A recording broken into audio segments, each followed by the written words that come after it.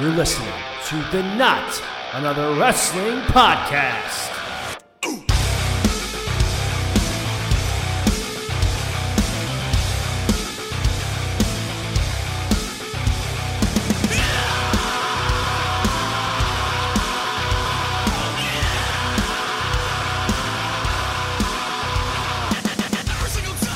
All right, let's get to it. Welcome back to another edition of the Not Another Wrestling Podcast. SummerSlam is this weekend. Takeover 30 is this weekend. AEW Dynamite is this weekend on Saturday. Not happening this past Wednesday because of the NBA. But anyway, this is the Not Another Wrestling Podcast. CJ Palmisano here, your host, and I'm joined by two good buddies of mine, my friends Anthony and my buddy John, who is making a record-breaking appearance on this podcast, I think 5 or 6 times, whatever it is.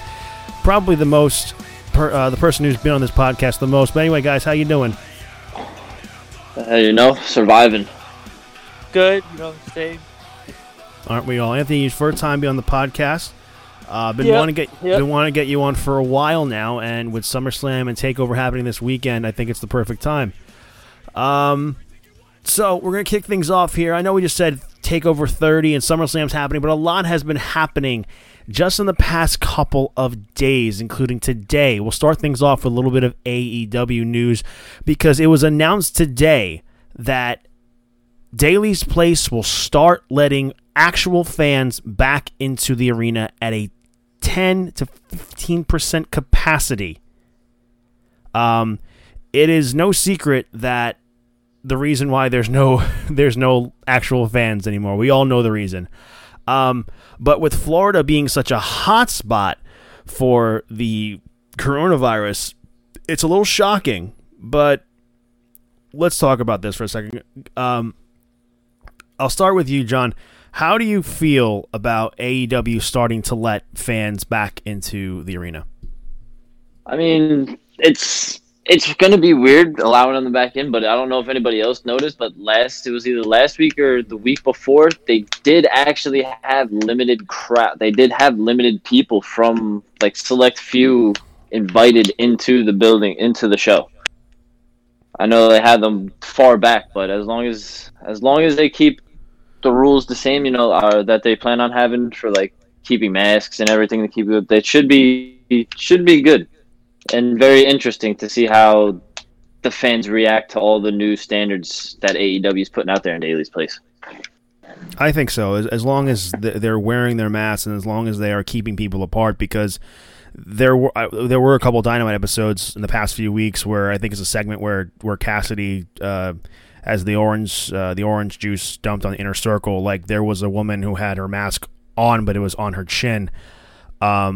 So they need to be really strict with the rules, and I know they're going to be having hand sanitizers out there and everything. Anthony, what do you think about this with the fans coming back in a limited capacity for AEW? I figured it would happen eventually, because everything all around the country is slowly reopening. I'm not surprised that a place like Florida would allow it because, down there in Florida, there's been word that they don't really take the virus as seriously as we do up north. Not a lot of people wear masks, this and that. So, I'm not surprised that Florida would allow it. I think that if what John said, if everybody, what you guys said, if everybody follows the rules, wears their masks, keeps people apart, it shouldn't be a problem, But we'll see what happens if, God forbid, if there's a second wave and then everybody has to, go back to, part one. And I think it'll be good, as long as everybody does what they're supposed to do. But I actually heard that, I don't know if you guys heard this, that Chris Jericho recently had he's getting some heat because he held a concert when nobody wore masks and it was a lot of people. This is about a week or so ago. I haven't got a chance to talk about it, but Jericho's band Fozzy was at they were at some kind of motorcycle rally in one of Sturgis. It was Sturgis. North or South Dakota, I don't know which. Yeah, one of them. Just why are there two Dakotas? Just make it one big fucking Dakota at this point.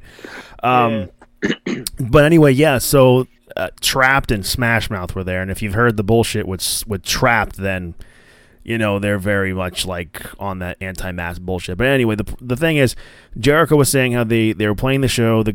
He thought that it wasn't going to be happening, but the festival was still happening.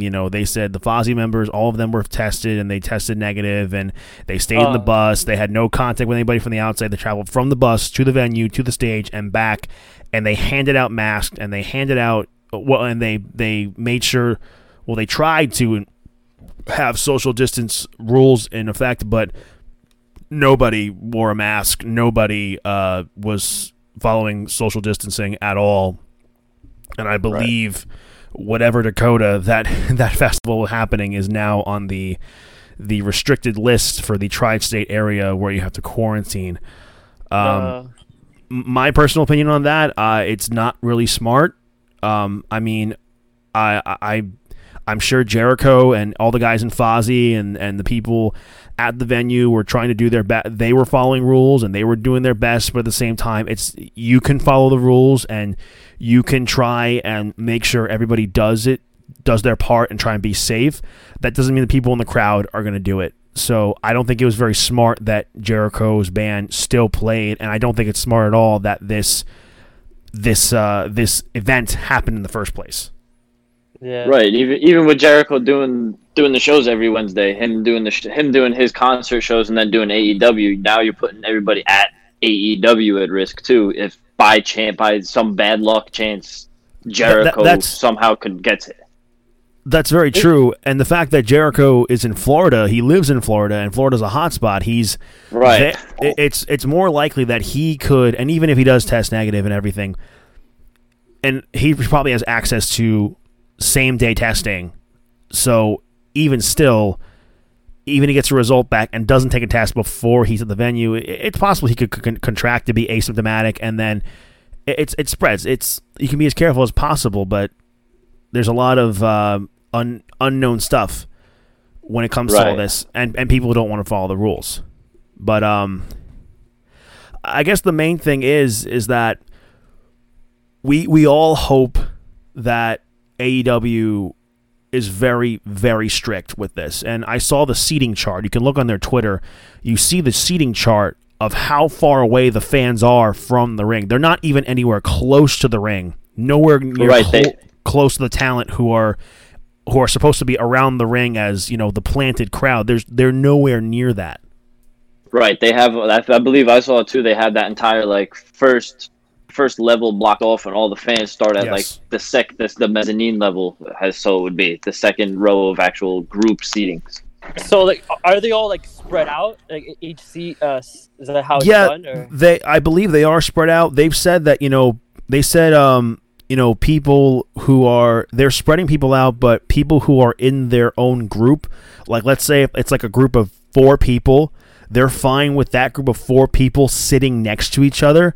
It's just if they can't be near a group of people who they don't know. That's the big thing. It's there's 4 of you. Okay, you 4 are fine because you're here together. But you can't but they can't be next to other strangers. Obviously, I think they're gonna be doing temperature checks as well. They've said they're being very strict. If they see someone without a mask, they're not gonna allow them in. They're not doing paper tickets. It's paperless. It's all mobile. No box office. You got to get the tickets from Ticketmaster or AEWTix.com. They're trying to do everything they can to try and prevent it. It's just a thing that this virus is kind of here. And it's kind of part of our lives now until we do kind of have a vaccine. But also, I get your guys' thoughts on this.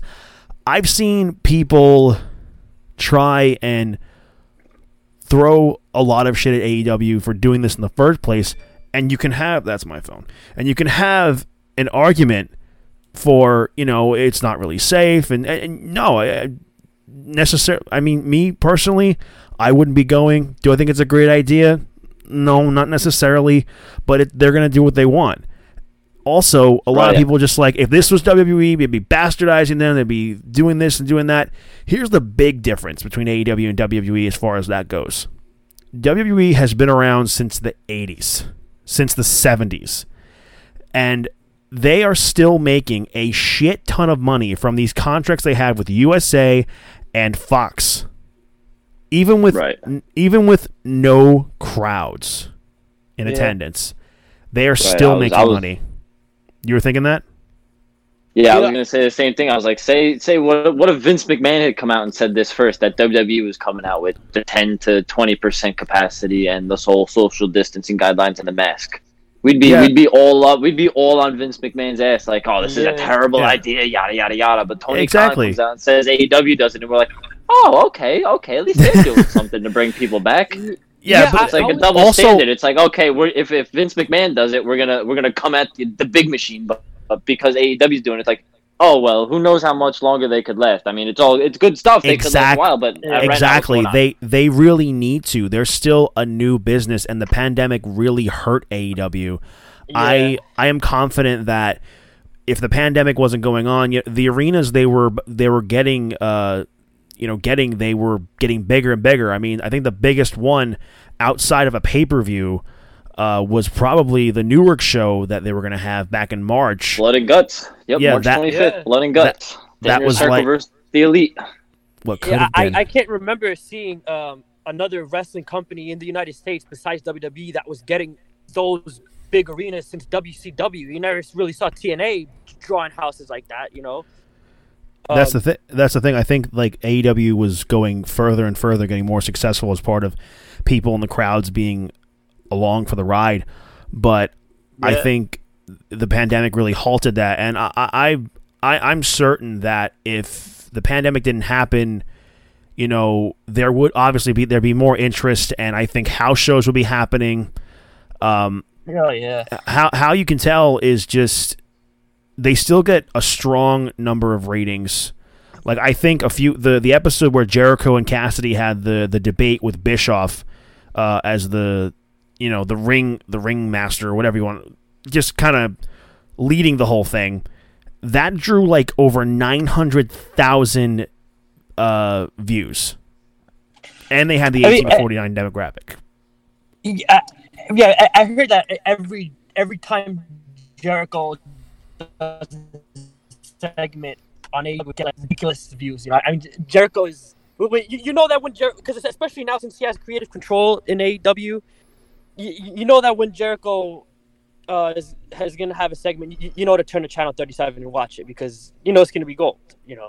Drew, but it's not even just Jericho; it's the overall episode of the show. Like they were able to have over 900,000 people watching Dynamite. So, and that's an argument a lot of people like to make. It's like, oh well, that it's the pandemic. Like a lot of people don't want to watch it, and that to me, I've always said that I think AEW is the best alternative for pro wrestling, and it can be something really big. The pandemic just really halted this, and again, I think they probably kind of need to get fans in there because they need to try and make some extra money. I mean, Meltzer reported earlier this year that they did make a small profit, but not a big one. So regardless, as long as they're being strict, as long as they are keeping people safe, that's what's most important, because people are still going to restaurants down in Florida. Disney World is still open. They shorten their hours, but they're still open. Right. Things are still going on there. Well, one of the reasons why I said I wasn't surprised that they're doing it in Florida is because, like you said, like today, one of my coworkers just got back from Florida. He told me that he was in the Walmart and not one person in the whole Walmart was wearing a mask. You believe that shit? It's insane. That's nuts. It's nuts. Yeah. It's like because they have completely different brains down there. I don't fucking understand. It's like another thing you hear every now and then on the news, a crazy Florida man rapes an alligator. I don't fucking know. You know what I mean? Like they're all fucking crazy down there. You hear stories about I'm really glad that I it was kind of unspoken, but I kind of changed. I used to have a one F-bomb per person per episode rule, and I'm glad I changed that out the water because Anthony just said fuck like 3 times. Yeah, that was a rule. You just dropped it. Well, I've been dropping it in recent episodes. But because I figured, I don't have a big name on this podcast as of yet, so no one's going to really demonetize me, so why not? Yeah. So I'm glad I changed that. But that's a good point. And I thought Walmart changed that shit. Like they mandated like for everybody to wear a mask. But again, it's Florida. It's a different world. Also, one thing, the one good thing about AEW allowing fans into the stands is they have that set residency at Daly's Place because it's owned by the Khan family. So they have that strict residency. Exactly. As I just finished the rest of my Broken Skull IPA. There you go. Exactly. Like they have that, and it's a good thing too, because I don't know if they had like a Performance Center esque type of thing, would they be able to do it? They probably would. I mean, WWE did that for like the Super Bowl a couple years ago. But anyway, I think the overall consensus is that as long as AEW is strict, as long as people are enforcing the rules, as long as fans are following the rules, being respectful, I think it will be okay. Personally, do I think it's a good idea? Personally, no, I don't think it's a good idea. I understand from a business standpoint that they're trying to do this because, you know, I feel like they do need to make some kind of money. I feel like they are losing some money, so they need to try and make some back. But anyway, I think we can all agree upon that. The next big thing of news that happened this week in the world of WWE, it has been reported from numerous sources, all the way from WrestleVotes to Sean Ross Sapp to Dave Meltzer and Brian Alvarez of the Wrestling Observer. And John, you actually broke this story to me. I don't know if it was in that group chat or if it was just to me. But anyway, it was. But anyway, Rene Young is going to be leaving the WWE. 8 years in the company, and she is leaving. I think it is a very, very. I think it's a tremendous loss for WWE, whether they realize it or not. And I kind of have a feeling they don't, because a big reason as to why she's leaving. A while ago, Rene Young had contracted COVID-19, and apparently the company never reached out to her to see how she was doing. No one from the nobody, from like the higher ups reached out to her. That's so fucked up. It is. Up. Excuse me. It's okay. Yeah. It's okay. Like the right. That was my one F-bomb rule is gone, so it's okay. Yeah. Okay, cool. so no, yeah, it is fucked up. I mean, you'd think you put your time into this place, you'd be able to get a text or a call from like, you know, Triple H or Vince or somebody, or, you know, or Mark Carrano, somebody higher up, being like, hey, Renee, I hope you're doing well. How is everything? How's the family? Just something like that. While many wrestlers and colleagues reached out, I know Seth Rollins did an interview recently where he said, like, you know, I reached out to him to see how his wife was doing, because I know she contracted COVID and I know he's doing okay. They're doing okay, and thank God she's all right. And many other people reached out privately to her. But it's funny that WWE, no one from WWE did. Apparently, she gave her notice last week, and she'll be finishing up the events on for this weekend's SummerSlam events. Anthony, how do you feel about Renee leaving WWE? Yeah, it is a big loss for WWE. I mean, Renee's been there 9 years, right? Mm-hmm. Yeah, she's basically, everybody knows her. She's gotten famous there. She's a star. You know, she's like their top interviewer. She's, you know, it is a big loss. And I mean, well, I think that, like I said earlier, I think it's fucked up that they didn't reach out to her. I mean, you know, I don't personally know Vince McMahon or Triple H, but I've heard stories that they can be sort of spiteful. If it has something to do with Jon Moxley, I think that's kind of pitiful. I don't know about that. You know? I don't know if they're necessarily spiteful to her towards Jon Moxley, because they were still giving her, you know, different roles and different jobs to do. You know, they trusted her with the WWE backstage thing. She was still treated as an important part of WWE. So I don't think Moxley going over to AEW has anything necessarily to do with it. But the reason I said that, because I can't think of any other reason as to why they would treat her like that. Like, she has fucking COVID. She might die, and nobody even reaches out. I think it's probably just negligence. I think it's probably just maybe just negligence on their part. Nobody kind of reaching out. I mean, we've heard a bunch of stories in WWE from Vince McMahon, both negative and positive. A lot of negative, but True. I don't know. It could have been made. Also, I think another reason is she probably has a big offer from somewhere else. Did you hear that, or you just think that? That's what's being speculated. I mean, Brian Alvarez has speculated that he probably thinks she has an offer from somewhere, a big offer from somewhere else, and not even necessarily wrestling. AEW or wrestling? That's the first thing that everybody thinks. Rene Young, AEW confirmed because Jon Moxley is her husband. He's the AEW World Champion.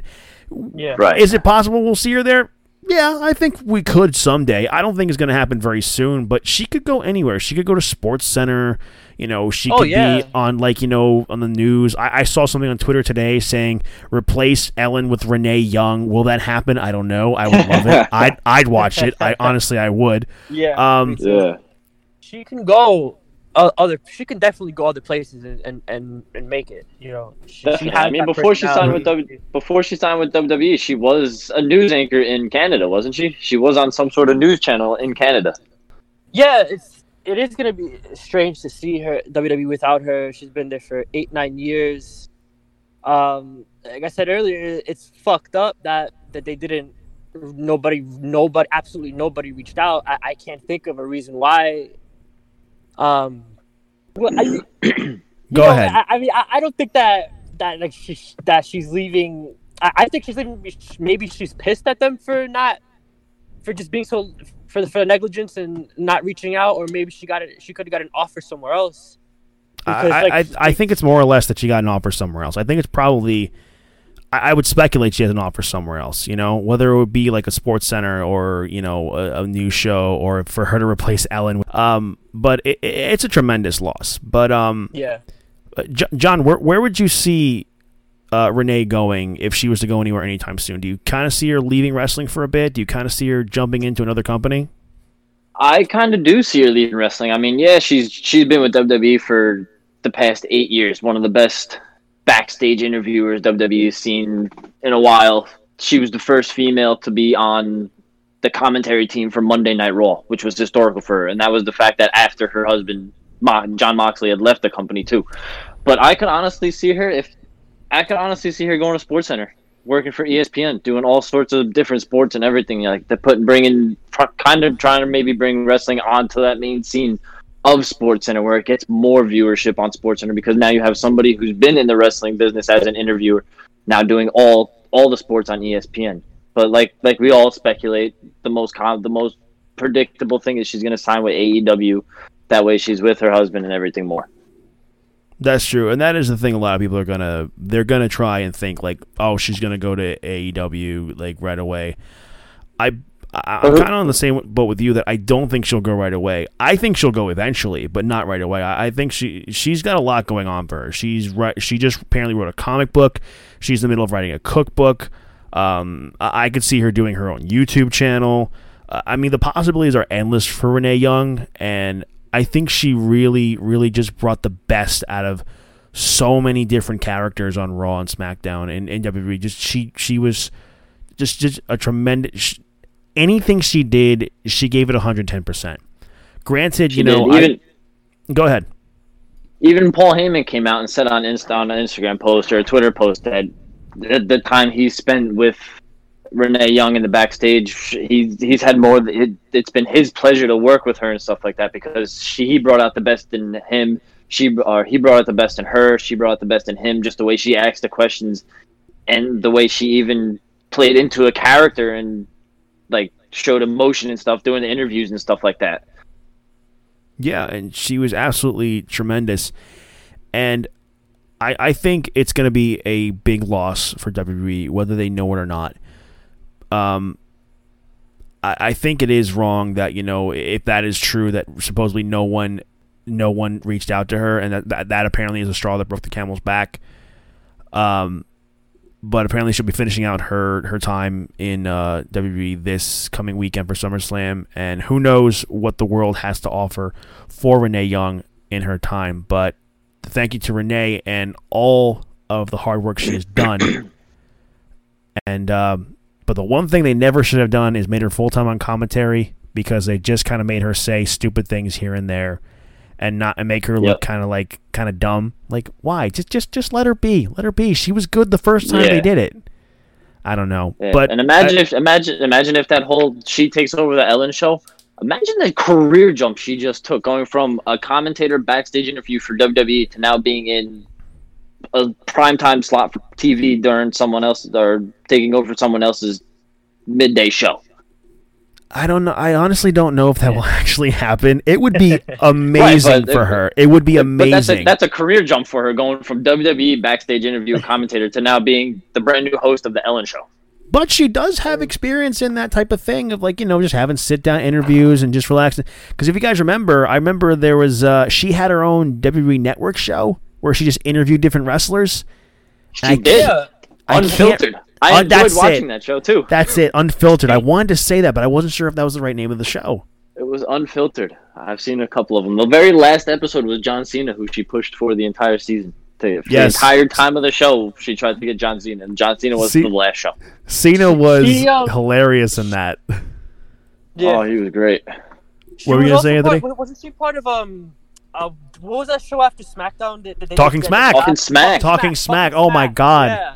That was great too. To be back on the board, to be brought back by WWE. They're thinking about exploring bringing back Talking Smack. If they better. That was a great. I don't understand that. It was a great, fresh, new idea. It was very entertaining. I remember I remember one of the most entertaining things I've seen in the past 5 years in wrestling was on Talking Smack, when you had AJ Styles, and then you had when Daniel Bryan was still retired, in The Miz, when they really got into it. I mean, that ended up blowing up. That was the thing that made Talking Smack, because Renee, like, another one, she really helped with that segment, with her emotion and everything, and I don't understand why would they just cut it off like that? It's like it's almost as if if WWE overhears the fans saying that they like something, WWE goes, "Oh, okay, pull the plug." It's like, well, here's what happened with it. Apparently, the story is that people loved it so much because everybody could kind of be unscripted. They can kind of say what they want, and they can do what they want. That's why it was so entertaining. I didn't know that it was unscripted. Apparently, the talent had more liberties to kind of say what they want, and they were given more. I don't know if they were given bullet points or they're just kind of being like, just go out there. But goddamn, because I used to watch that show, and I would look at it, I would look at that show, and then I would look at the promos on SmackDown, and I would say to myself every night, goddamn, why are the promos on Talking Smack so fucking good? And then you go to SmackDown, and it's like the complete opposite. It's almost like they're different people talking. Yeah, and that's apparently the thing is that Vince caught word of that, and he's like, what? And he pulled the plug because he doesn't like it that it was unscripted. So that's why a big reason why Talking Smack was pulled. But so he doesn't like entertainment is basically what you're saying, because that's what it sounds like. I guess so. Vince, I guess so. It doesn't fit his formula or his format. But anyway, last touch on Rene Young. We hope she has the sky is the limit for her. She can do whatever she wants, and she will thrive in it. So Rene Young, no matter what she does, I will definitely keep up with her, what she's doing, and I'm very happy for her and hope she has just the best career she could possibly have wherever she decides to go. Moving on to another big thing that has happened in wrestling. It's more of a controversial topic. I didn't necessarily want to talk about it, but it is kind of going on at the moment. So, Velveteen Dream recently came back to WWE. Now, for those of you who are unaware, Velveteen Dream had a lot of controversy earlier this year. He was accused of trying to meet up with young teenage boys, or different teenagers. I'm not exactly sure if it was boys and girls, just boys in general. And a nude photo of his was shared to one of the kids via Instagram. Now, Velveteen Dream had claimed that he was hacked on Twitter and said that he was working alongside, I think, the investigator to try and look into the incident. Velveteen Dream was off TV for a while.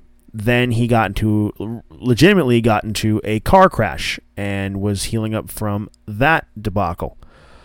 But about a week or so ago, he returned to NXT as the mystery opponent in the triple threat match between himself, Kushida, and Cameron Grimes for one of the spots in this Saturday's ladder match for the vacant North American title.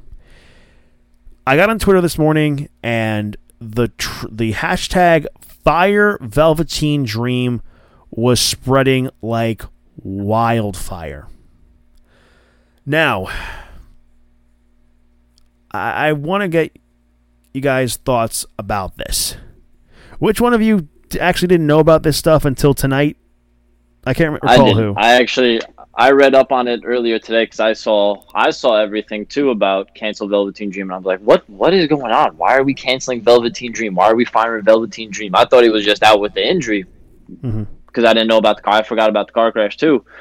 And then reading up on it, I heard it was 3 different people ages 14 to 16 that he was sending pictures to and asking for pictures and stuff like that.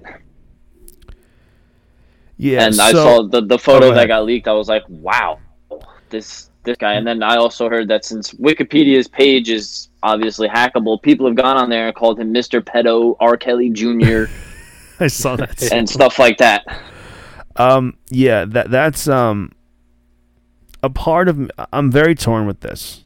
One, because I do like Velveteen Dream as a wrestler, and it's just very shitty that he's involved in something like this. And another is like, a part of you has to think, if he is such a huge public figure, you have to wonder, it's either one, he's that stupid and has to know this is going to bite him in the ass at some point, or two, I mean, he really is just fucked up. Right. Dream claimed on Twitter that he was hacked on his social media account and that the picture was his, but he was hacked and it was sent without his permission. Triple H had made a statement saying that he was recovering from a car crash. He's healed up. He was cleared to wrestle. We looked into the incident and we didn't find anything. Could that just be PR bullshit? Could that be that they legitimately didn't find anything?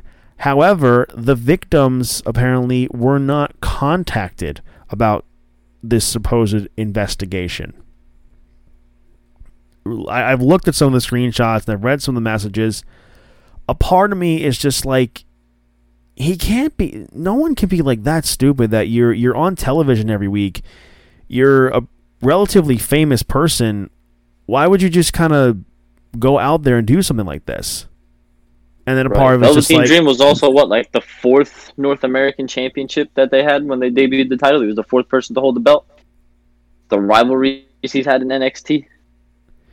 I mean, yeah, and he's very well known in the wrestling community. And it's just like, I don't know, a part of me is just like, I just feel like it could be fake. It could be. It could not be. Anthony, what do you think about this? Yeah, I agree. Like, it's either, like you said, either he's just really stupid, or he just really doesn't give a fuck.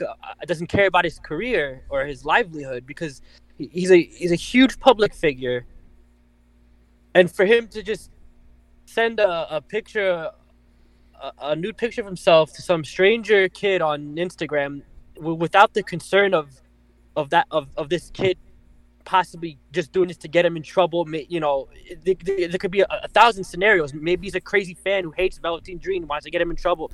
You know, like, people are crazy like that. I don't see him being that stupid to put his entire career and livelihood in jeopardy like that. You know, that I think it's fake. People get hacked all the time.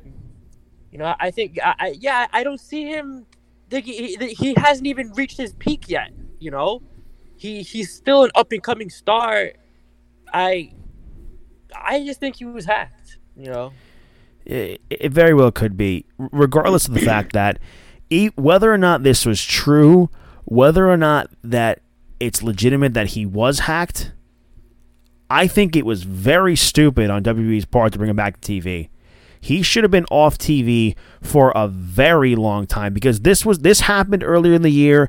It kind of got it kind of got talked about less and less. But then the speaking out movement happened with all these wrestlers who were accused of different sexual assault allegations, sexual misconduct allegations. All these wrestlers from all these different companies and all these different promotions and independent wrestlers alike. And Velveteen Dream's name was brought back up because it just happened so recently. So, for my money, Velveteen Dream should have been back at all for a very long time, at the very least. Because you look at Velveteen Dream's situation. He's being called a pedophile for all this, and he's been brought back to WWE and is now back on TV. You look a few years ago, what happened to Enzo Amore? He got accused of a sexual assault. Took it to court, won his case, found out the girl actually then came out and said, oh yeah, I made the whole story up. And Enzo lost his job at WWE as the current WWE Cruiserweight Champion at the time. Exactly. Enzo got fired and he did nothing wrong. Velveteen Dream easily it could be true that it was him. And he's still, and he's back on TV right away. Well, to be fair, I mean, I wouldn't compare someone like Velveteen Dream to Enzo. I mean, Velveteen Dream, they could Enzo. I don't know about you guys. I was never a big fan of Enzo.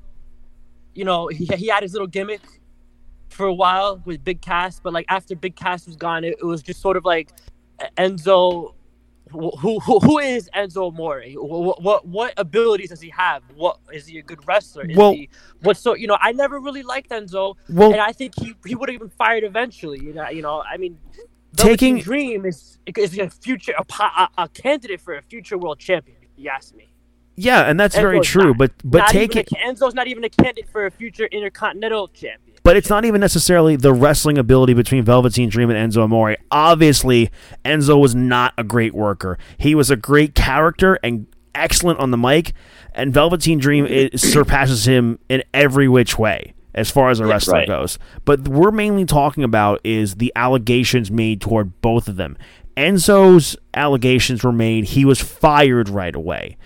Velveteen Dream's allegations were made. He's taken off TV. Actually, these allegations were made, and he was still in the middle of a feud with Adam Cole for the NXT Championship. So the time he took off really was for the car crash that he was in. So he must have been pretty banged up from this car crash. And then Triple H figured... Go ahead, John. Right, and Triple H even came out and said that WWE did their own investigation and found nothing. Okay, you did an investigation on Velveteen Dream. There was an investigation on Enzo's case, and it was proven that she made it up, but yet you still made Enzo, you still fired Enzo, and you're bringing back Velveteen Dream. Again, I'm not condoning what either of them did. They're both equally as bad, but the fact that the person came out against Enzo's case and said, I made the whole thing up, and now Velveteen Dream saying he's hacked, like you said he could be. Either way, they're both bad situations, but it's the way you handled them between the two people. You fired one right away as soon as the allegations came out as a current champion. The other one you just took off TV for a while. Yeah, but you got to remember who their boss is. Vince McMahon. So what is the one thing that matters most to Vinnie Mac? The money. Velveteen Dream. I agree. It's all about the money. Not have been on TV. You know what I mean? This is good shit. I agree he shouldn't have been on TV. Yeah, he shouldn't have because, now he has the problem with Twitter. But, at the same time, like you said, Velveteen Dream obviously was more of an asset in the eyes of Vince McMahon at the time. Obviously Vince McMahon never thought too highly of the Cruiserweight Championship to begin with. I'm not even sure if it's around anymore. I haven't even heard anything about it. It's on NXT. It's what? It's been on NXT since they moved to USA. Yeah, they rebranded it the NXT Cruiserweight Champion. Okay, and then you have Velveteen Dream, who is in a feud with the main guy on NXT. He has to come back soon. If he's Velveteen Dream, he draws more money. you know how Vince thinks. All he cares. He don't care, bro. All he cares about, what's most important to him, is the money.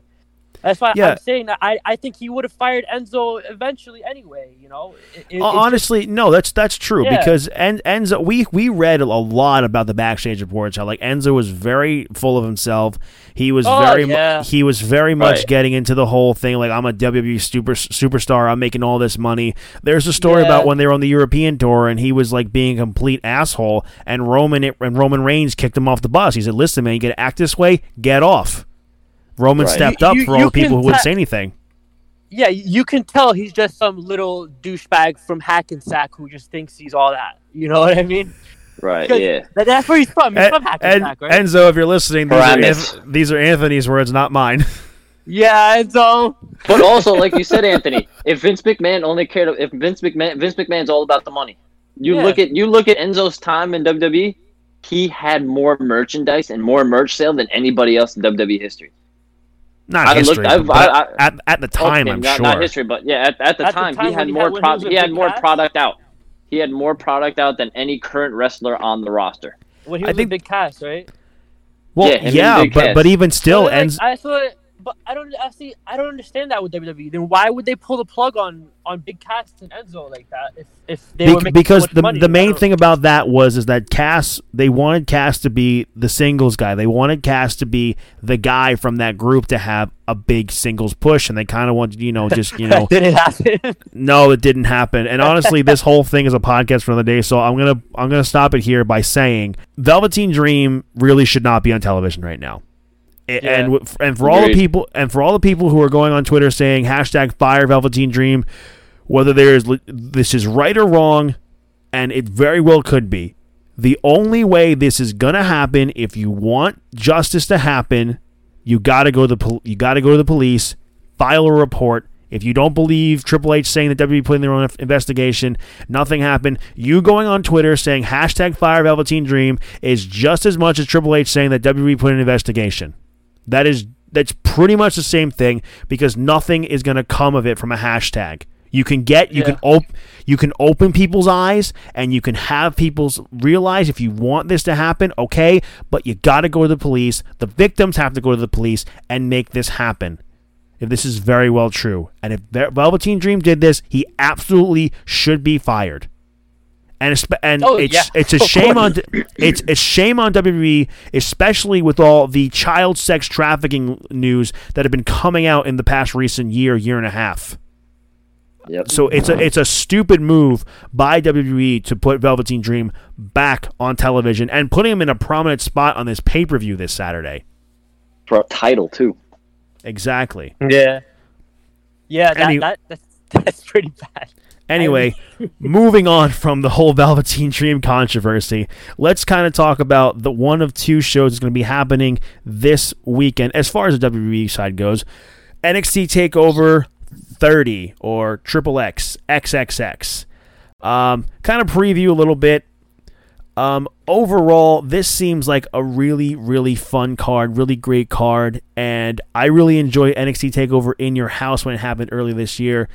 I think the one thing that's been really great, well, not great, but the one thing that's still been able to be really great about the pandemic is that AEW pay-per-views still feel important and NXT takeovers still feel important. Right. I guess kind of going into the show before we get into the predictions right away, is there a particular match between either one of you guys that you're looking forward to most on this card? John, I'll start with you. Adam Cole and Pat McAfee.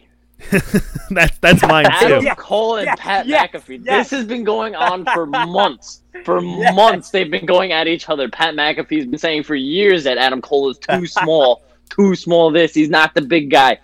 Adam Cole is the longest reigning NXT champion. And now he's going up against a punter. They had that interview a few weeks ago where Adam Cole was shoving the producers and stuff and shoving Pat McAfee on his own podcast. Own podcast. You and I were messaging a while ago when it happened, like, are they really going to do McAfee versus Adam Cole? As soon as that, I sent it to both of you, and I was like, this has got to be a work. This is going to be leading to a match at some point. This has to be. I mean, It has to be. For me, I'm like, I kind of thought it was bullshit. I'm just like, man, I can fully admit I got worked. I'm like, but after what happened when like the tag title match between Era and Imperium was going on, it's that in the middle of the match and afterwards, at the end of that NXT, that's what sold me on this match. That's what sold me. I know I've seen Pat McAfee punt. The dude's got a leg, but the fact where he kicked Adam Cole square in his chest and the way Adam Cole just dropped to the mat, falling off the announcer's table, it got me worked up. I'm like, Jesus, Pat McAfee somehow does that in a match. That's gonna do something. Anthony, I assume that this is the one you're looking forward to the most, McAfee versus Cole. Oh yeah, I can't think of another match man. I mean that match. Look. This whole story, first of all, like a tremendous job between both of them, Pat McAfee and Adam Cole. I'm drawing a blank. Adam Cole, the actual wrestler in this match. The only relevant guy. I'm sorry. But tremendous job from both of them. I mean, because I got worked. I think everybody got worked. You know, I love this feud because for the first time in years, people thought it was fucking real.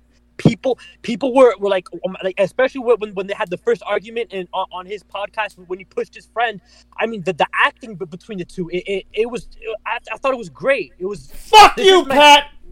Yeah, I mean it looked real. It had that grit, that gritty, real, like you don't know what's gonna happen feeling. You know, I thought they really. It looked like it looked real.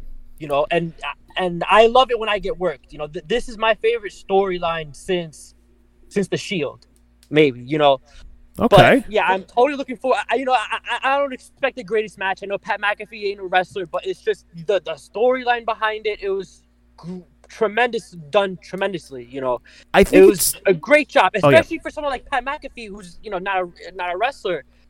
He's very much interested in wrestling. I know he's had an interest for a long time.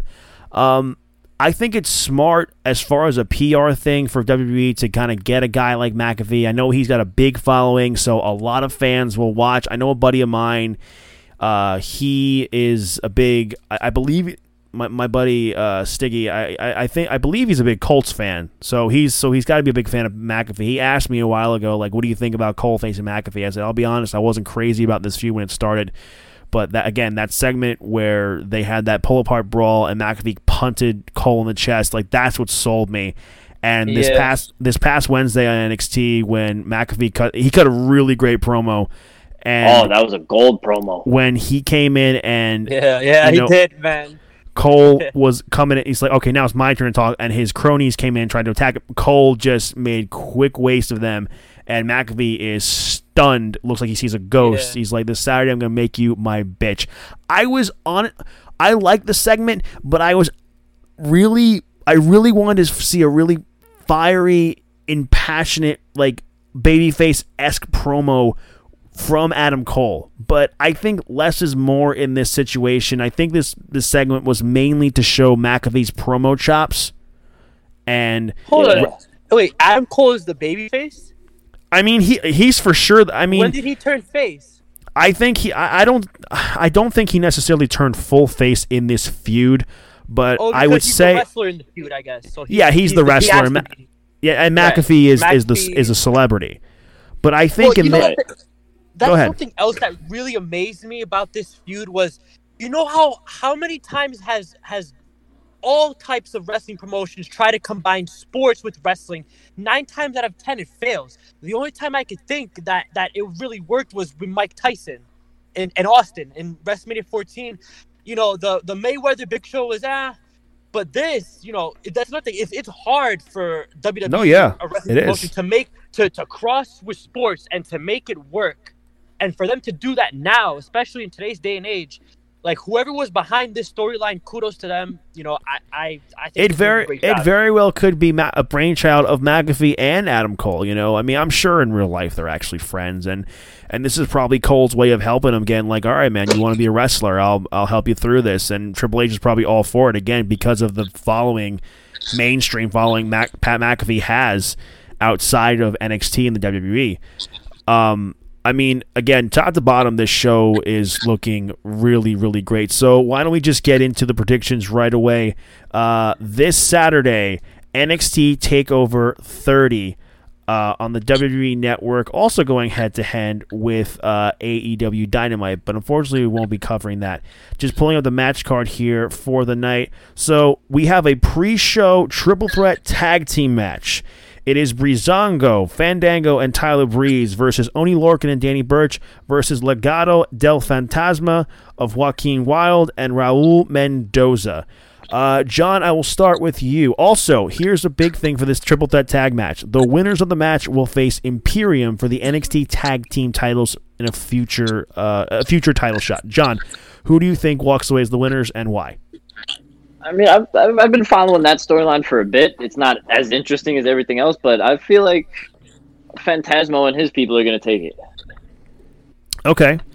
Do you have any reasons, or you just kind of like have a good feeling about it? I just have a good feeling about it. I mean, Breezango and Fandango's been out for the past couple months on and off with injuries, so I believe they're still trying to work out some kinks, but they look good. They could put up a good chance. Maybe go after them. Maybe go after the tag titles after this match. Who knows? Maybe. Anthony, what about you? Who do you think is going to walk away the winner? You know, I want them to win. I want Breezango to win because they've been in the company for a while, and I think they're very talented performers, and I don't think they've,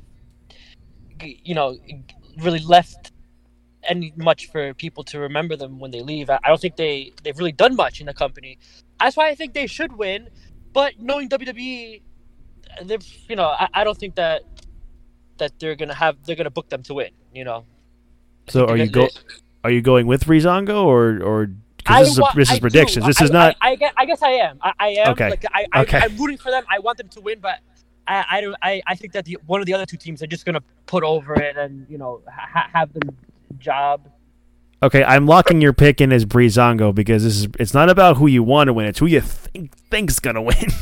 All right, yeah. I'll just go with Breezango because maybe if I believe, then they'll win. Okay, all right. So John is going for Wild and Mendoza. You're going for Breezango. I am going for Danny Burch and Oni Lorcan. I don't think the heel versus heel. The heel versus heel dynamic might work for Phantasma and Imperium because they are kind of on a roll right now. Breezango, they just had a tag title match with Imperium recently, so I don't think they're going to do that again. I feel like Burch and Lorcan are a great tag team. As far as styles go, I think they'll work really well with Imperium.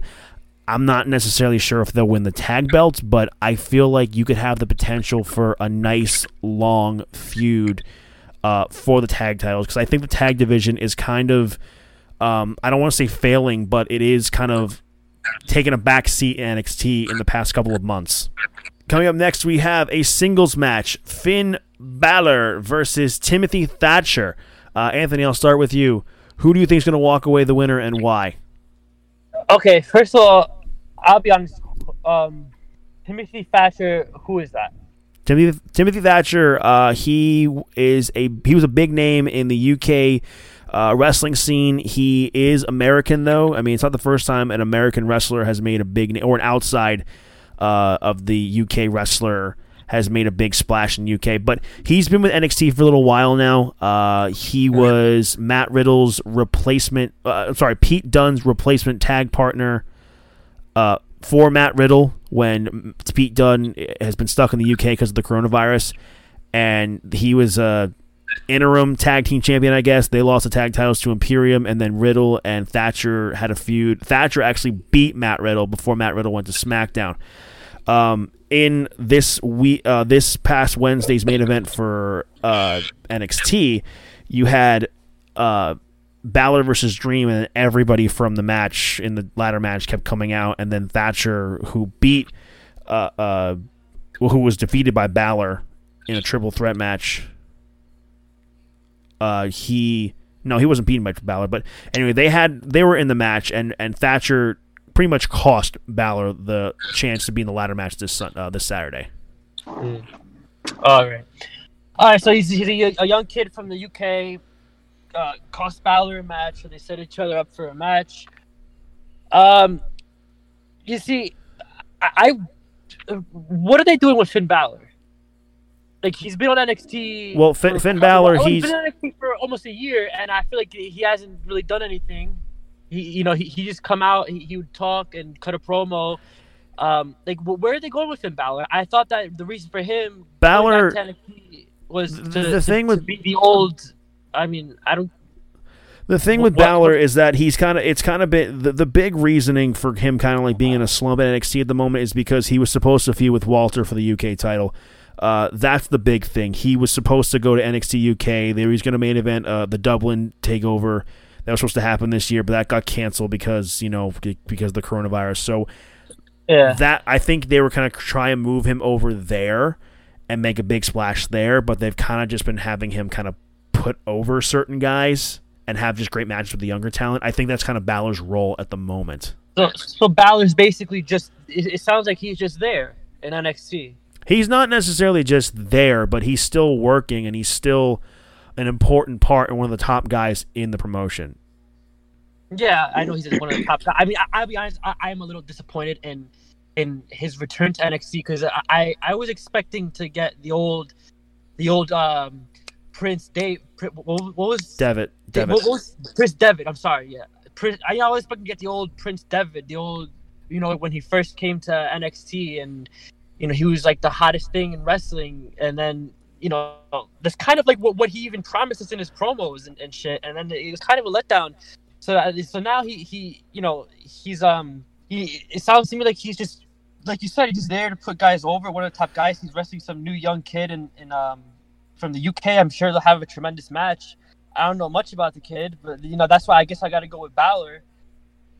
I mean, it took about maybe 5 minutes to get a pick out of you. Yeah. I don't know. I wanted to talk about this. Okay, no. I'm busting your chops a little bit. It's fine. It's fine. No, it's fine. I'm not the only one that thinks this about Balor, right? No, I mean, I think Balor could be established a little better. I think Balor could be used a little better. But I think the big issue is that they had big plans for him, and it's just kind of like it's just COVID got in the way of that. I think he could be established a little better, obviously, but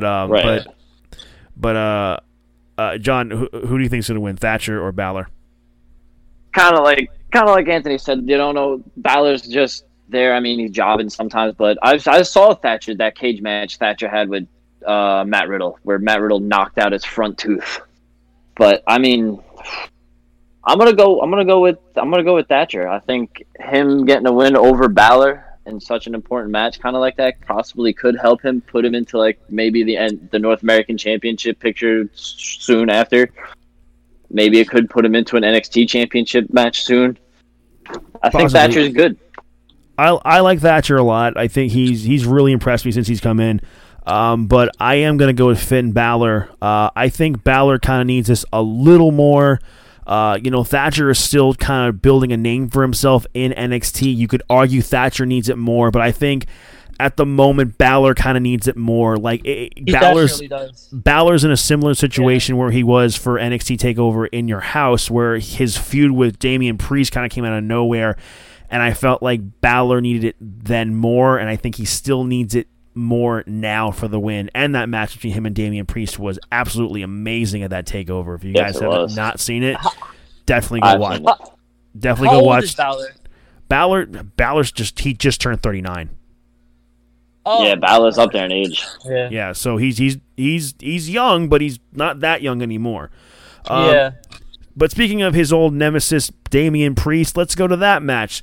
For the vacant NXT North American Championship, we have Bronson Reed versus Damian Priest versus Cameron Grimes versus Johnny Gargano versus the controversial Velveteen Dream. John, who do you think is going to walk away the new North American Champion, and why? I mean, the most obvious ones people say is probably going to be the controversial Velveteen Dream or Johnny Gargano. But I'm actually going with Bronson Reed. I'm going Bronson Reed. The guy's put on great matches in the past. I mean, he's put on great matches against some great people in NXT so far. I think the mountaintop is high for him. I think the North American Championship is just a start for him. I think he gets it. He's the only babyface in this match too, by the way. Right. So I could see this as the opener, but I don't know. Anthony, what about you? Who thinks will walk away the winner of this match? I think either Johnny Gargano or Velveteen Dream. I know everybody's saying that, but I mean, Definitely the reason I say Velveteen Dream is like, do you guys think that they're actually? I don't think they're that stupid that they, with all this controversy, even if that was the plan, I think their plan has definitely been changed. Because why would they just bring him back like out of nowhere like a week before the show and they stick him in the match? I don't know. I mean, it's like why? Just so he's there, like that's what kind of that's what makes me think that they might make that dumb decision. But maybe they're gonna change it now because of what happened to Twitter, and maybe they're gonna go with Johnny Gargano, instead of him. But do I have you in for Gargano then? Yeah, I'll go Gargano. Okay, I'm gonna go for Damian Priest. I think this is a match where you need to try and establish somebody new or new-ish, like similar to John's pick with a Bronson Reed, because I don't see Johnny Gargano winning it because he's done it before. He doesn't necessarily need it. I definitely do not see Velveteen Dream happening because of all the controversy going on with him. That only leads Grimes, Reed, and Priest. Grimes could easily win it. Bronson Reed could easily win it if this is the opening match and they could do a babyface win. But I have a feeling it's going to be Damian Priest. I think Damian Priest has been he's been on fire lately. Like, at first, I think his coming into the company was kind of slow, but he's really, really done a great job coming into his own, and I think he's been fantastic. So I'm going with Damian Priest for the win and the new North American champion. By the way, quick fact, you do know that this is Velveteen Dream's second North American Championship ladder match. He was in the inaugural one at WrestleMania at TakeOver New Orleans. Very true. That is very true. I forgot about that. Next up, another championship match. We have the champion Io Shirai versus the challenger Dakota Kai with Raquel Gonzalez in Dakota Kai's corner. Anthony, who do you think will win, Io Shirai or Dakota Kai? I mean, if you're kind of unfamiliar with who's who, Io Shirai is the champion, Dakota Kai is the challenger. Yeah. And Io Shirai has only held the title since the previous takeover, which was back in June. Dakota Kai has been kind of getting over recently, right? She's been very good in her recent. She's one of the top female heels they got. I've noticed. I think I would go with him. With her. Her. I'm sorry. Her. And intergender wrestling. Okay, Dakota Kai. John, who do you have? I'm gonna go with Dakota Kai too. I mean, Io Shirai is great, but I mean, Dakota Kai's on a run. Ever since she turned heel, she's had ups and downs. But I feel like this is the moment she finally gets over. I mean, even she's had the knee injuries too in the past. So I think her time to shine is right now. Yeah, I think she's been doing a tremendous job. I've been a big fan of Dakota Kai since she came into NXT. I'm a big fan of Dakota Kai, and I loved her initial moment of the heel turn. Her heel run has been kind of hit or miss. I would love to see her and Tegan Nox have a feud for the title, a very Johnny Gargano, Tommaso Ciampa-esque feud, but I don't think it's happening just yet. I think it will happen at some point, but I don't think it's going to happen yet because I think Io Shirai is going to retain. I also think Io Shirai has been on a roll lately. Next up, we have Adam Cole versus Pat McAfee. We were just talking about earlier how much this is probably the match we were looking forward to the most in this entire show. It might be the match I'm looking forward to this whole weekend. So, excuse me. John, I'll start with you. Who do you have winning, Cole or McAfee? As excited I am about this match because of the whole background of it, I do believe Adam Cole is coming out with the W. Okay. Do you have any other theories as to what could happen, or you just kind of think Cole's just going to win? I mean, I feel like it's going to go back and forth, and obviously somehow the rest of Undisputed Era is going to get involved. Pat McAfee is probably going to have a couple of his guys come in. I just feel like the experience and stuff is gonna come out, is gonna show Adam, is gonna let Pat McAfee know that Adam Cole really is the best. Okay, Anthony, who do you have winning and why? Well, obviously, Pat McAfee is not a wrestler. Adam Cole has been doing this for years. Obviously, the logical answer would be Adam Cole, but in my opinion, it's one of those matches that could go either way, depending on if they want to continue this feud with Adam Cole and Pat McAfee. They might have Pat McAfee's guys do a run-in, beat up Adam Cole, screw him over. Pat McAfee gets the win, so you can brag about it, so they can go from there. Or they might just have Adam Cole win in the end, shut Pat McAfee up. It's one of those matches where because of storyline reasons, it could go either way. But I would just have to go with Adam Cole because it's the obvious answer. The wrestler is going to beat the non-wrestler. Yeah, I mean that is what you would think. You think it's going to be Adam Cole. Right. It's funny how this is one of the matches I am most unsure of for this show. It's probably the one I'm very much unsure of because logically you think, well, why would the celebrity come in and beat the wrestler, even though it's happened before with Mayweather and Big Show. But just because it would probably hurt my soul if Pat McAfee won. Something huge has to happen if McAfee wins. I was watching, I think, Wrestle Talk's predictions with Adam Blampied and Lori Blake, and Adam Blampied is like, he's hell-bent on this theory that Kyle O'Reilly is going to be the one to turn heel in this whole thing and betray Adam Cole and have O'Reilly go on a big heel run, or possibly the UE just kicks Adam Cole out of the Undisputed Era with O'Reilly as the new leader.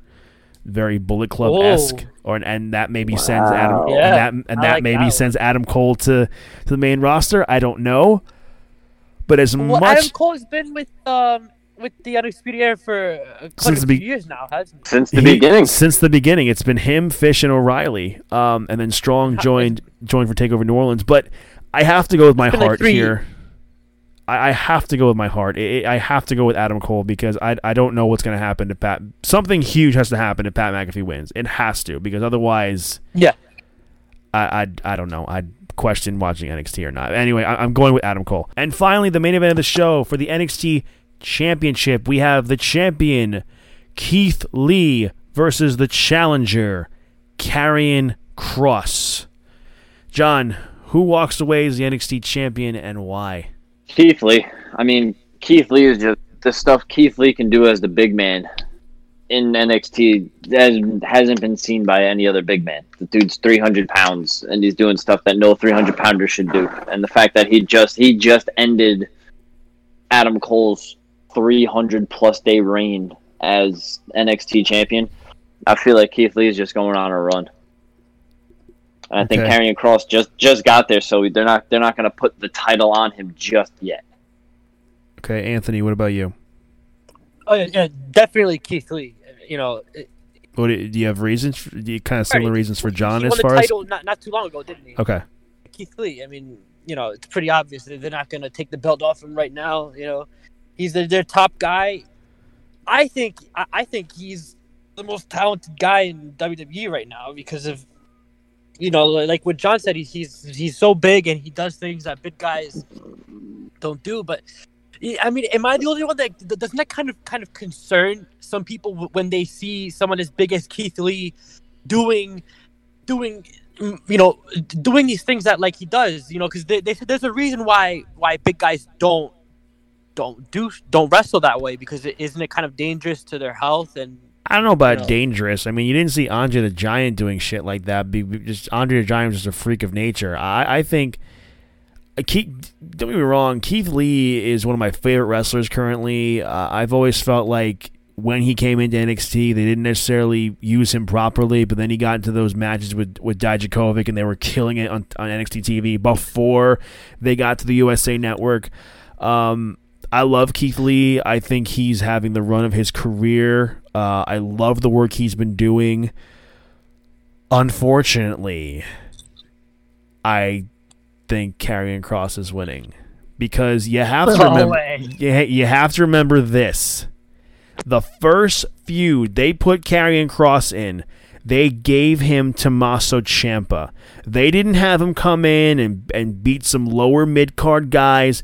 They went after, arguably, the greatest NXT champion of all time. You can argue him or Adam Cole. But one of the greatest NXT champions of all time in Tommaso Ciampa. And a takeover in your house, he made waste of Ciampa in 6.5 minutes. Ciampa was a sacrificial lamb to Karrion Kross to make him a big deal. A credible opponent for Keith Lee, because who else are you going to put against Keith Lee that's going to be a credible opponent in NXT right now? You could put Finn Balor in that position if he was booked a little better. You could but he wasn't booked a little better. You could put Adam Cole in a rematch. You could easily put Adam Cole in a rematch, but they didn't want to do that. I was busy with Pat. That's what I'm saying.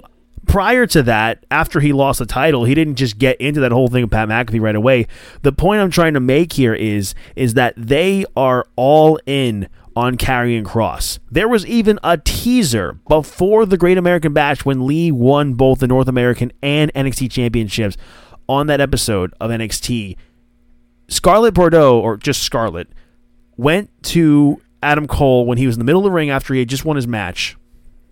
And she brought the hourglass to Adam Cole. There were theories that that Karrion Kross was going to be Adam Cole for the NXT Championship. Right. I think Karrion Kross is the next big thing in NXT, in WWE. I think he is going to walk away the NXT champion this Saturday. And they can have Keith Lee and him feud for a little while. Or Keith Lee can go to the main roster, but I think you can get at least one more takeover match out of these guys, regardless of whoever the winner is. But I think, and honestly, it's a match neither guy can afford to lose. There has to be, has to be a crazy match. There has to be some ridiculously insane spot for this to work. But I think both guys will come out fine regardless of the winner, but I think it's going to be Karrion Kross, the new NXT champion. And moving on to SummerSlam to wrap up the rest of this podcast, going to talk a little bit about the Thunderdome. Now the new home for the WWE. They are no longer in the Performance Center. Starting on Friday Night SmackDown this week, we will be seeing the Thunderdome for the first time. Apparently, there will be a lot of LED boards, and fans can come in via Zoom or whatever the hell they're doing. We've seen some pictures online of what it could possibly look like. What are your guys' thoughts on this whole Thunderdome concept? Anthony, I'll start with you. All right, so I just saw the picture that John sent me on Instagram, and is that really how it's gonna look? I'm sure it'll look a lot better once it's finalized, but because the pictures that I saw looked fucking creepy. Like John sent me a picture of it's just like it looks like mostly like a regular state like a regular arena, except where all the seats are. There's just like small screens, like monitors with people's faces. Yeah, people's faces are gonna be yeah. I was thinking goddamn, if somebody from like from the past, like 2019, just like came to the future and saw this shit, they would be like, "What the fuck is going on in 2020?" You know, like why is this arena filled with computer screens? Like, where are all the people? This is the least of your worries. Time traveler. I mean, well, you know what I'm saying? Like, it looks fucking creepy. Like, I mean, like, if they're gonna make it look like that, like I don't know, it looks cool. But like it's just like too many. In my opinion, it looks like they're just like too many monitors. They're really gonna fill up the whole arena with monitors and screens. We'll have to wait and see. John, what do you think about this? I don't know. If they do it kind of like the NBA, it should work good. I mean, right now it's a big arena. They're doing it at the Amway Center in Orlando, but it's a big arena. They got a lot of LED boards on there for the fans. It looks weird, but I mean the stage, the ramp looks like a normal Monday Night Raw or SmackDown. I mean, I've seen some pictures here and there, and a little video here and there. I think the concept is a nice concept because a lot of fans have been turned off by watching wrestling because it's been in the Performance Center, and granted, it's not necessarily something that we want to see. I mean, even when Raw and SmackDown and Mania and Money in the Bank, they had no fans in attendance, and even for the planted fans, I was just like, this is really hard to watch. This is really, really hard to watch. But I think this concept is a good idea. Vince is under the impression that he thinks that this will bring lapsed fans back. I don't think it'll bring all the fans back. I mean, the thing that's going to bring fans back is compelling storylines on a week-to-week basis. I don't think that the Thunderdome is going to solve all your problems there. Yeah. Forget about storylines. Just I have a great idea. We'll call it the Thunderdome. Bring all the fans back. Gonna call it Thunderdome. We don't need good wrestling. Who needs wrestling? Who needs wrestling when you have sports entertainment? Yeah. Who cares? It's that famous Vince McMahon. It's that famous Vince McMahon line. This is great shit. This is such good shit. I guess getting into that, we'll talk about SummerSlam coming up this Sunday. With the recent build happening for this Sunday's pay-per-view, what match are you guys looking forward to the most? John, I'll start with you. For SummerSlam? Yes. Probably McIntyre and Orton. Okay. That's got to be up there. The way Orton has been over the past few weeks, that late 2000s heel that he was, he's brought that back and just embraced it more now, and I think that's just going to go over. I just think that match is just going to go over well. I mean, McIntyre is going on a great run since WrestleMania and taking down Brock Lesnar. Anthony, what about you? What match are you looking forward to for SummerSlam this Sunday? I guess McIntyre and Orton, because they're I have a feeling that they can put up a really great match. And it's one of those matches where the reason I'm looking forward to it is because it is one of those matches where you don't really know who's going to win. I really think Orton could have another title shot. Save your prediction. What time was what was the last time Orton was champion? 2017 when he beat Bray. Yeah. Oh yeah, right. That was so forgettable, wasn't it? I mean, yeah, I forgot. I completely forgot about that. AJ Styles dropped the title in Elimination Chamber, and Bray Wyatt wins to become a transitional champion to Randy Orton, to become a transitional champion to Jinder Mahal. That is definitely another podcast for another day. So let's not get into that. Chills. No. But okay, so, I think Orton does deserve one more run as champion. I think it's a good time. It's a good time. He's coming towards the end of his career, and I think they could put the belt on him because Orton is one of those guys where you never know. If the guy's you've seen it in the past, the guy could be on a hot streak. It could be the top guy in the company. Orton is that guy who can shock everyone and win the title. He did it back in WrestleMania 24. He done it with John Cena, multiple times. I can think Orton is that one guy who you never know if he's gonna win. But another thing that a lot of people are forgetting about is I think this may be the time that Brock Lesnar runs in, makes a return. What do you guys think? Because it's been a while since we've heard from Brock. Brock. I will say this about Brock is that Brock has a much better chance of appearing rather than Roman Reigns. I did hear some rumors about that, but I don't think so. I don't think Brock's coming back. About Roman Reigns? Rumors about Roman Reigns and rumors about Brock Lesnar potentially returning, but I think Brock has got to come back sometime because he never, he's gonna go after Drew eventually. He never lost. That was the original plan for SummerSlam. The original plan was supposed to be Drew versus Brock for SummerSlam and also Edge versus Orton for SummerSlam, but Brock doesn't want to work during the pandemic and Edge got hurt. Well, he was pissed that WrestleMania was still going on, and he was livid. He's like, "Why are we still doing the show when there's a pandemic going on?" He stormed to Vince and he shouted and yelled at him. Apparently, he defended he was defending the wrestlers. It's like, you're putting everybody's life in danger right now. Holy shit! I didn't know this. And I can't remember who reported this, but apparently he said he wanted his match with Drew to be one of the first, if not the first, and to be as quick as possible. So that's why it was only like 5.5 minutes.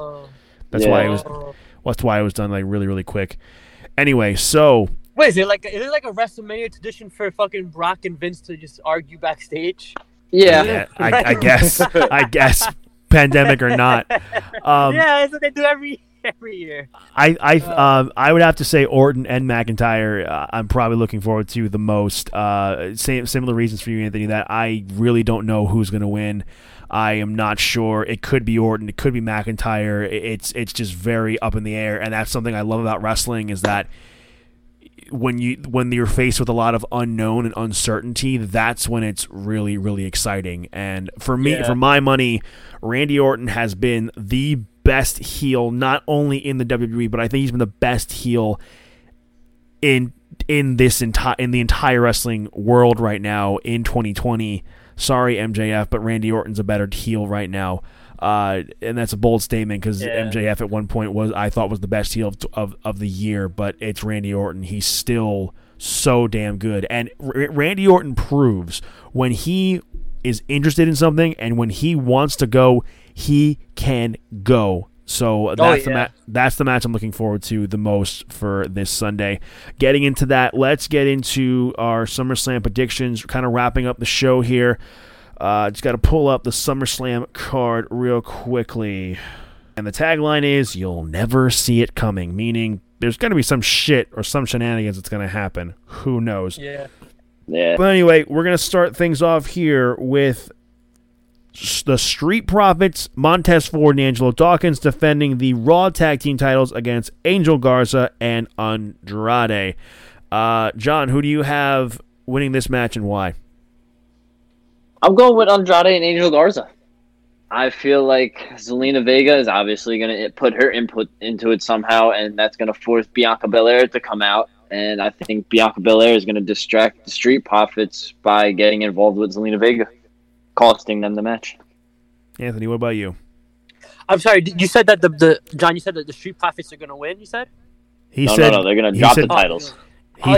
He thinks Garza and Andrade are going to win. Yeah, I think they're going to win. I think they should win. They deserve to be champions. They're obviously much better all-around performers, in my opinion, than the Street Profits. Street Profits have had their turn with the titles. I'm not honestly, I'm not a big fan of them. Really? They especially Montez Ford, like the way he gets a little too goofy in the ring. Sometimes I feel don't like you diss Montez Ford, dude. Listen, diss Angelo Dawkins all you want, because he is clearly the weaker link. Montez Ford is money. He is a future WWE champion. He is. Dude, he is so good. He's so good. I recommend watching their stuff in NXT. Watch the ladder match they had with Era and Forgotten Sons, and I can't remember the other team that was in that match. But TakeOver 25, it was such a great match.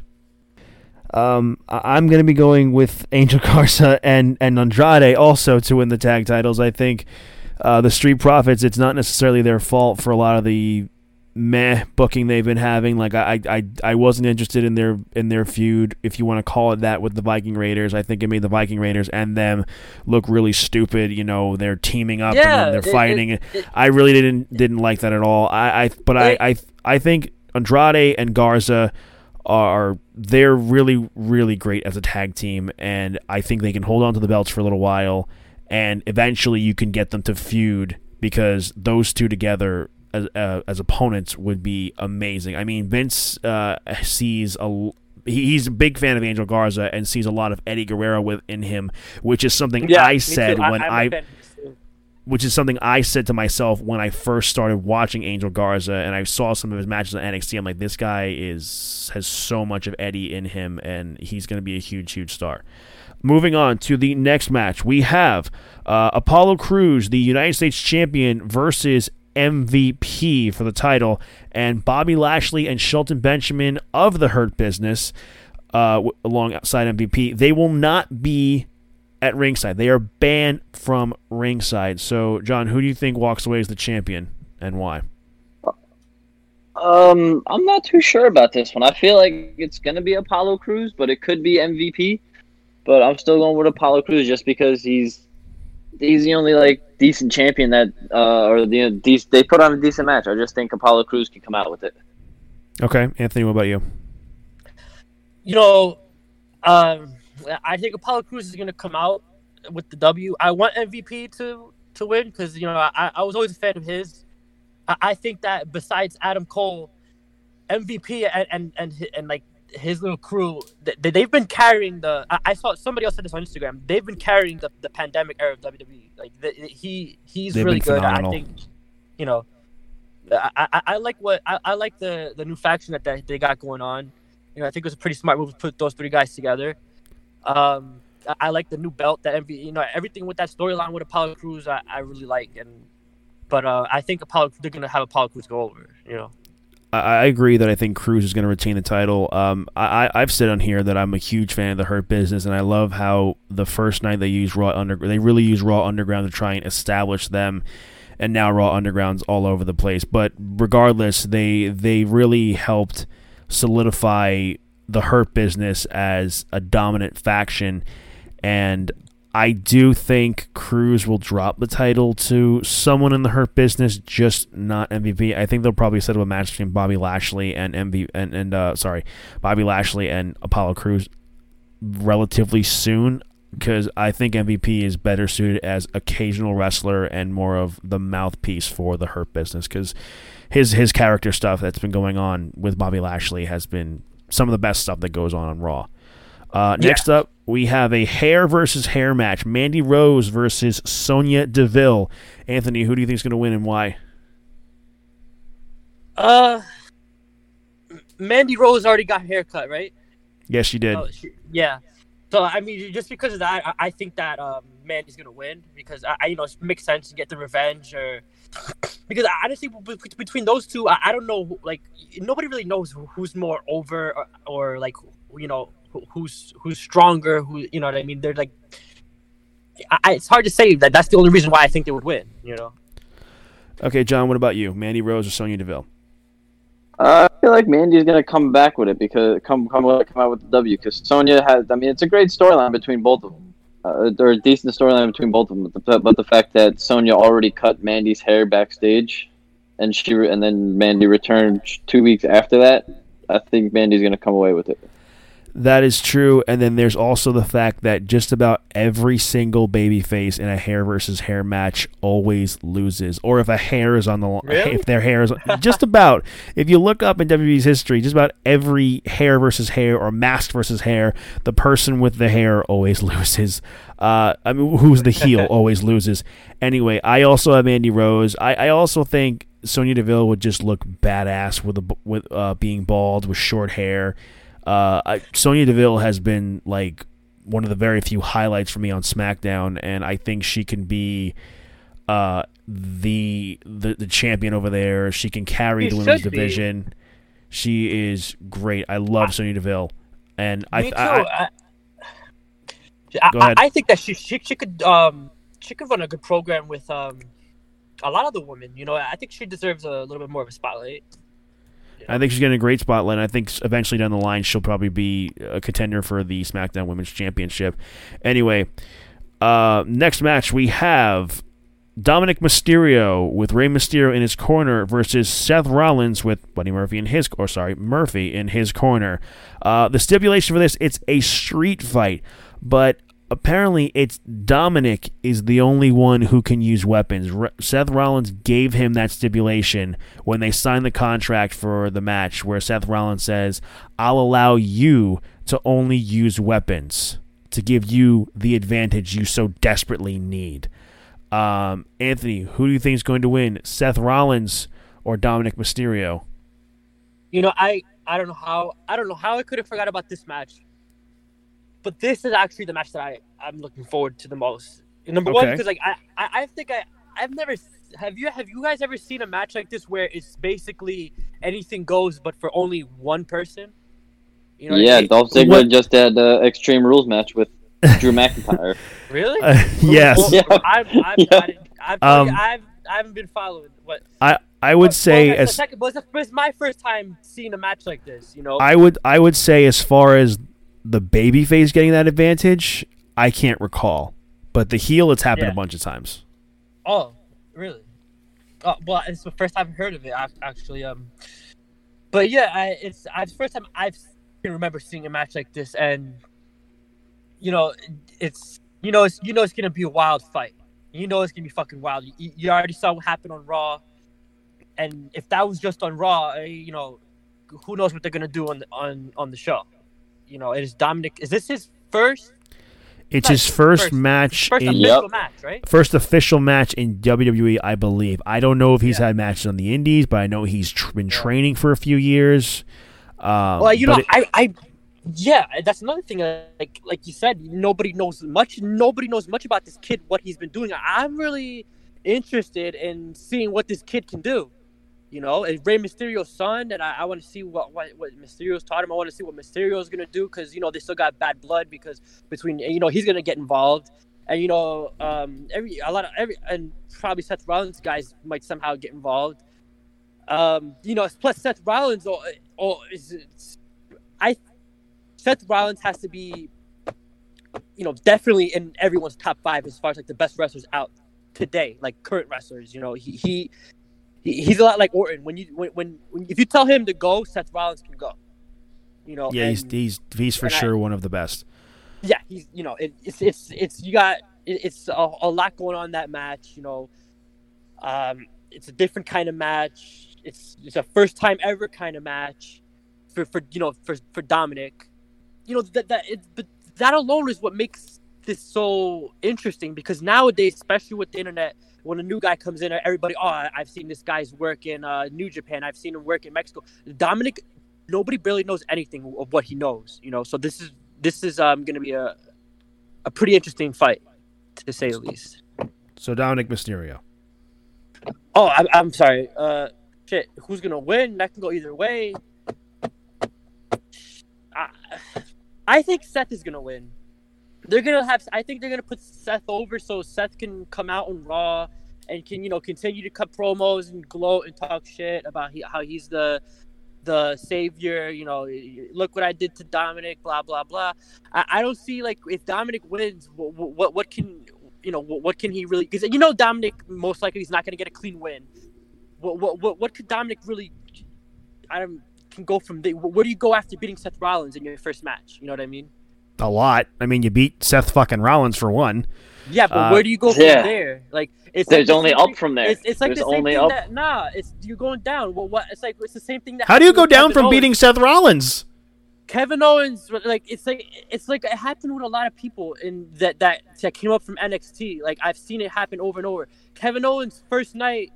Debut match WWE beat John Cena. What happened to him after that? He won the Universal Championship. He won the United States Championship a bunch of times. He was in Daniel Bryan's great run as NXT champion. Nah, after when he first came in, Kevin Owens, and when they had him beat John Cena clean, he won the IC title after that. He what? He won the IC title right after that. Yeah, but barely anybody remembers that. After you beat John Cena, you go down to the IC title, to a mid card title. He went down, bro. He beat John. He was John NXT Cena. Championship his first night. He debuted with the NXT Championship. Came out, beat John Cena, put down the US title, and stepped on it.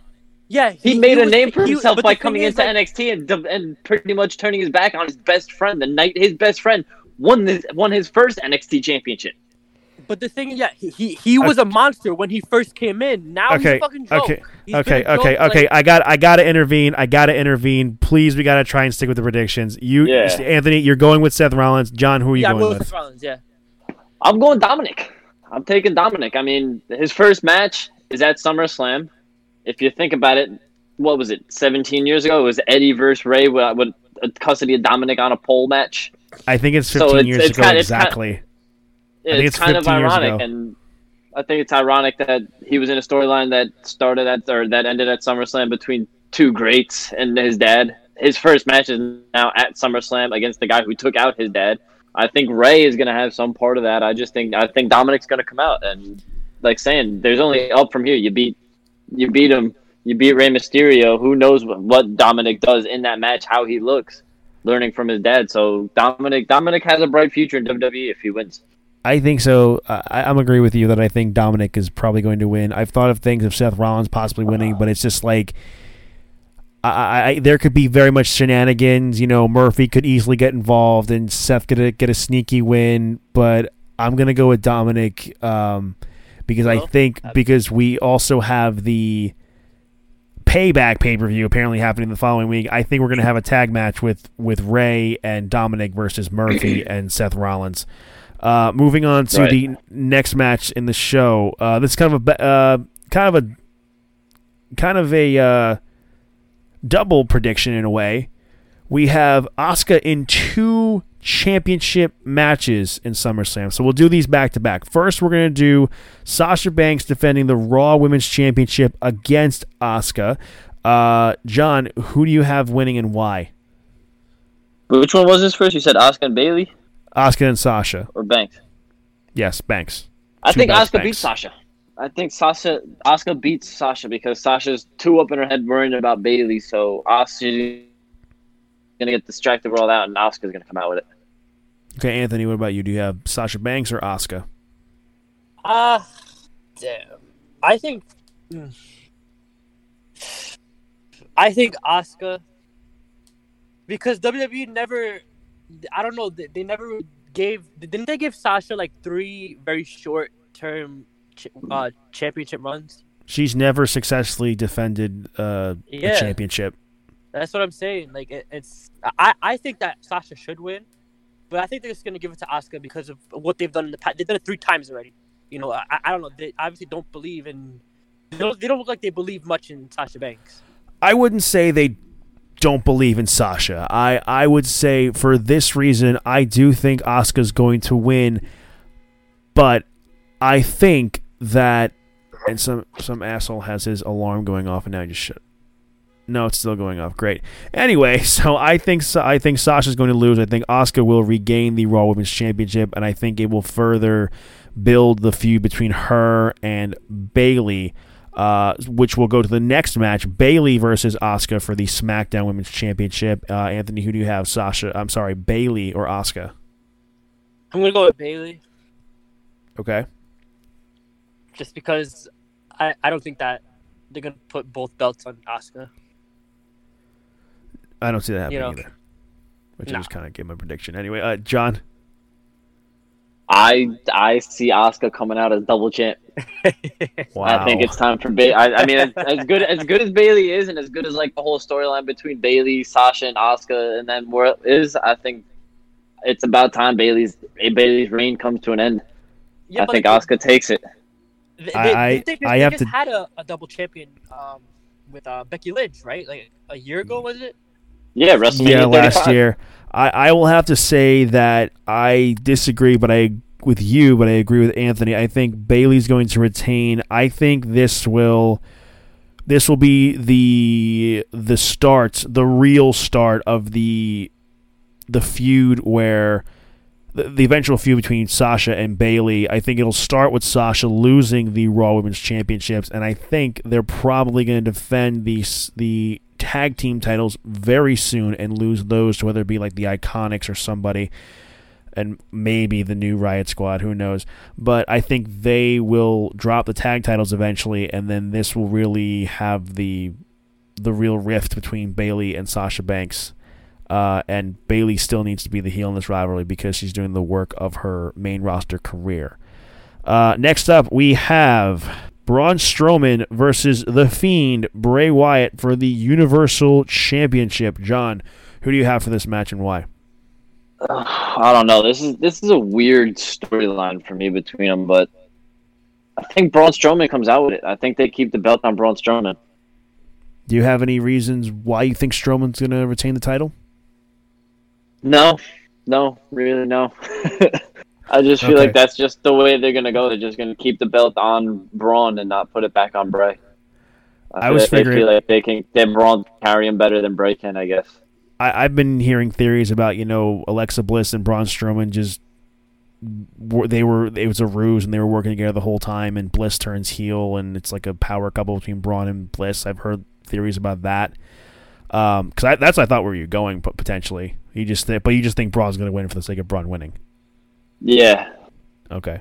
Anthony, what about you? Do you have The Fiend, Bray Wyatt, or do you have Braun Strowman? Wait, wasn't there recently a double turn between those two?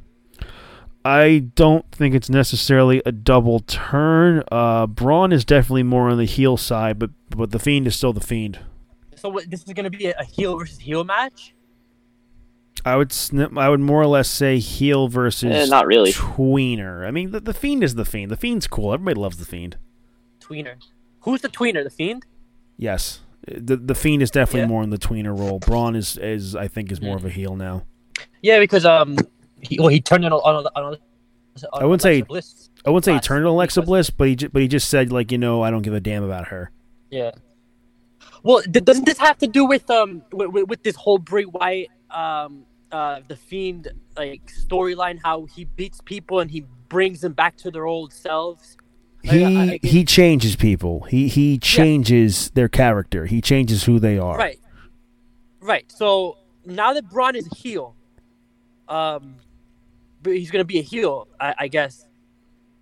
So first of all, how many matches did they have? They had 2 previous matches, right? And they're 1-1. Strowman beat Firefly Funhouse Bray Wyatt at Money in the Bank. Yeah. Cult leader Bray Wyatt. Technically he beat Bray Wyatt. He beat Braun Strowman, didn't he? Technically, yes, but really it was kind of the Fiend. The Fiend showed up at last minute because Braun thought he won. So technically, yes. I don't know. That's very up in the air. You could argue that Cult leader Bray Wyatt lost, but right. So and it was kind of confusing. So that whole Braun Strowman getting thrown in the river, and I guess that he in their weird way he became baptized to become the old heel Braun Strowman. Is that what's going on? I don't know if it's necessarily that that could play into the theory, but but it is definitely the Fiend changes people when you feud with them. I think it could be. I'm gonna go with Fiend. I want to see him as champion. I really don't think that his run should have ended with the way it did. Who ended it? Goldberg. Shit. Oh my God. Goldberg. Oh yeah, Goldberg. Yeah, it shouldn't have ended with Goldberg. You see, now when you forget, when you go, who did this? Who was that? That's when you know that was a trash. That's when it was bad. Yeah, so you know it was bad. Okay. It shouldn't have ended that way. I think that he should have had a better run.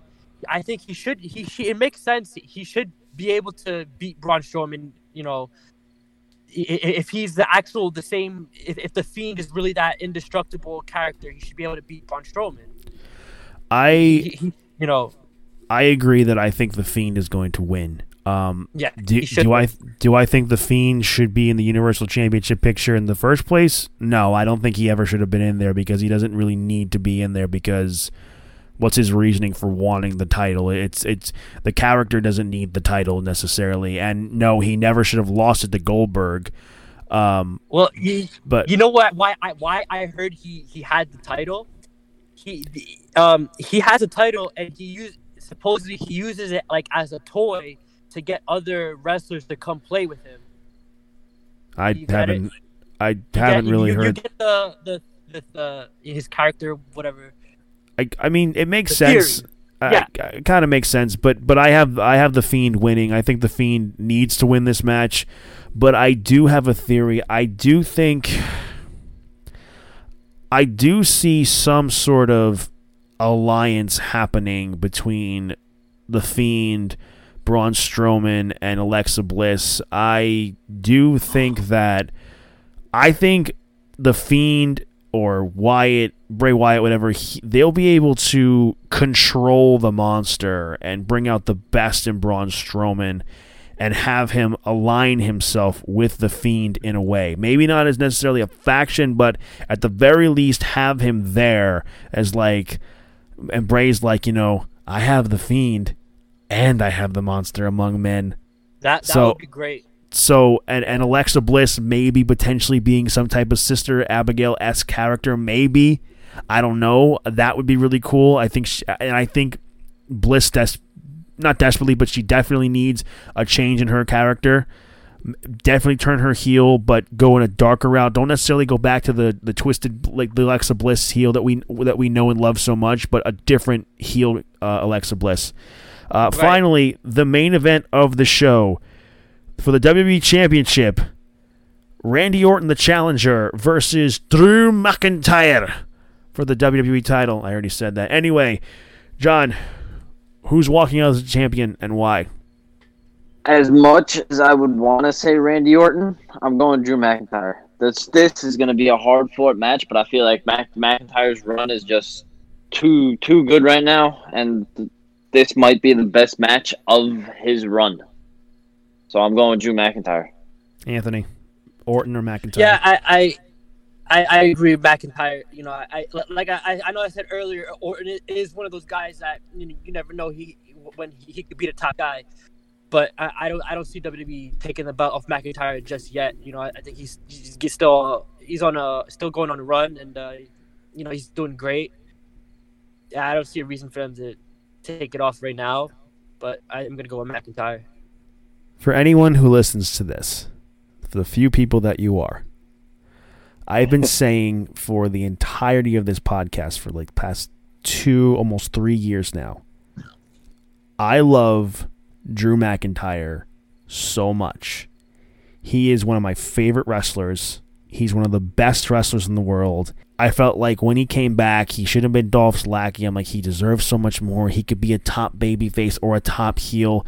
And I was hoping more for top heel because I just didn't think they'd give him the opportunity to be the top babyface. But, you know, when he won the Royal Rumble, I've said it before, I don't know what I marked out more for. The fact that he won the Rumble, he eliminated Lesnar, or the fact that Edge came back from retirement after almost 9 years. It was nuts. And despite the pandemic, I mean, I think Drew has been doing a tremendous job for what he's been given. I think he is everything you would want from a top guy.